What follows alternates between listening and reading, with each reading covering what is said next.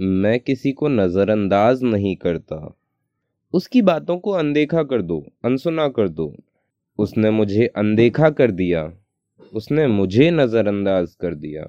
क्या आप जानते हो नजरअंदाज करने को इंग्लिश में क्या कहते हैं, या इसके लिए कोई फ्रेज है?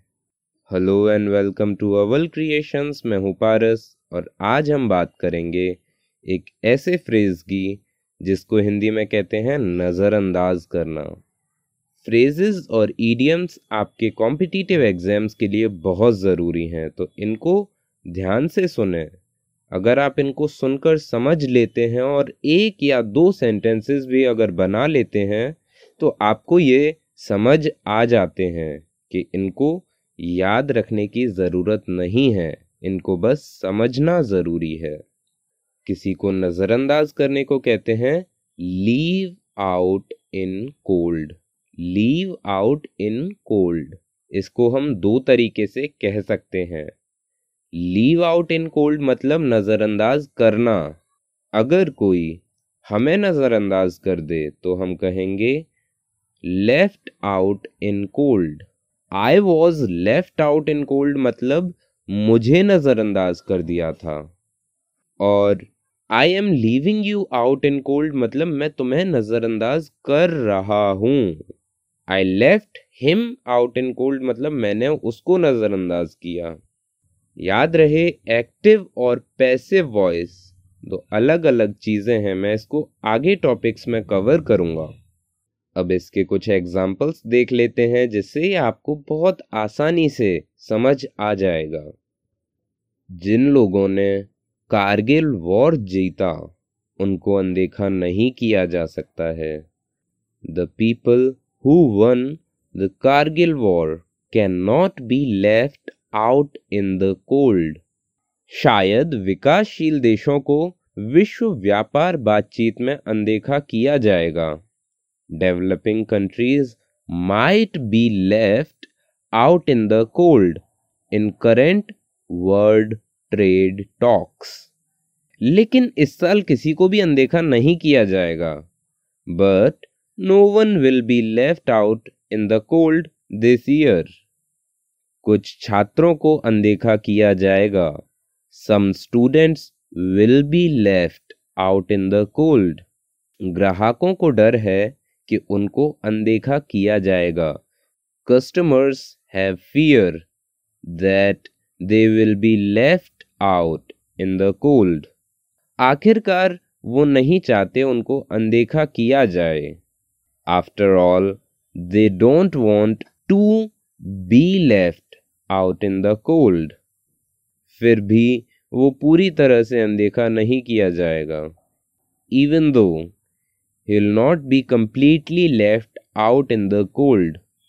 उसने चेतावनी दी कि ऑस्ट्रेलिया को उसके कॉम्पिटिटर्स द्वारा इग्नोर किया जा सकता है। He warned that Australia could be left out in the cold by its competitors। इस क्षेत्र के वोटर्स को इग्नोर किया गया है जब से ये पूरी डिबेट शुरू हुई है। Voters in this region have been left completely out in the cold since this whole debate began। अब आपको समझ आ गया होगा कि किसी को इग्नोर करने को इंग्लिश में कहते हैं लीव आउट इन कोल्ड।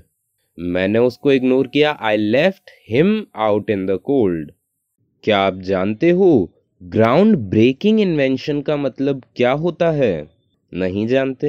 अच्छा, क्या आप ये जानते हो कि अगर कोई ऐसा काम हम करें जो पहले कभी ना किया गया हो उसको इंग्लिश में क्या कहते हैं? जी हाँ, break fresh ground, break new ground, break ground या ग्राउंड ब्रेकिंग। इन चारों का मतलब है कुछ ऐसा काम जो पहले नहीं किया गया। ब्रेक फ्रेश ग्राउंड, कुछ ऐसा करना जो पहले कभी नहीं हुआ। उनका प्रोडक्ट सच में बहुत इनोवेटिव है।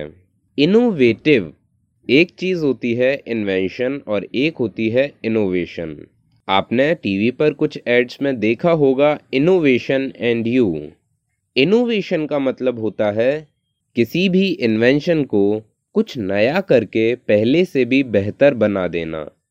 उसका प्रोडक्ट सच में बहुत इनोवेटिव है, यानी उसमें कुछ ऐसा है जिससे वो पहले से बेहतर है या और जो भी प्रोडक्ट्स होते हैं उनसे बेहतर है। मैंने पहले कभी ऐसा कुछ नहीं देखा। They have really broken new ground with their latest product. I have never seen anything like it. Company एक इनोवेटिव इलाज ढूंढ रही है इस जानलेवा बीमारी के लिए। The company has been looking for new ground in researching a cure for the deadly disease. Doctor Anderson ने कैंसर में ऐसी रिसर्च की जो पहले कभी नहीं हुई थी। Doctor Anderson broke new ground in cancer research. वो कुछ नया करने की कोशिश कर रहे हैं, एक नए तरह के सिनेमा को बनाने की। They are trying to break new ground by making a new kind of cinema. उसने एक बहुत ही इनोवेटिव बुक लिखी है उस सब्जेक्ट पर। She has written a ground-breaking book on the subject. उसको फील्ड में इनोवेटिव वर्क के लिए अवार्ड दिया गया। He was given an award for his ground-breaking work in the field.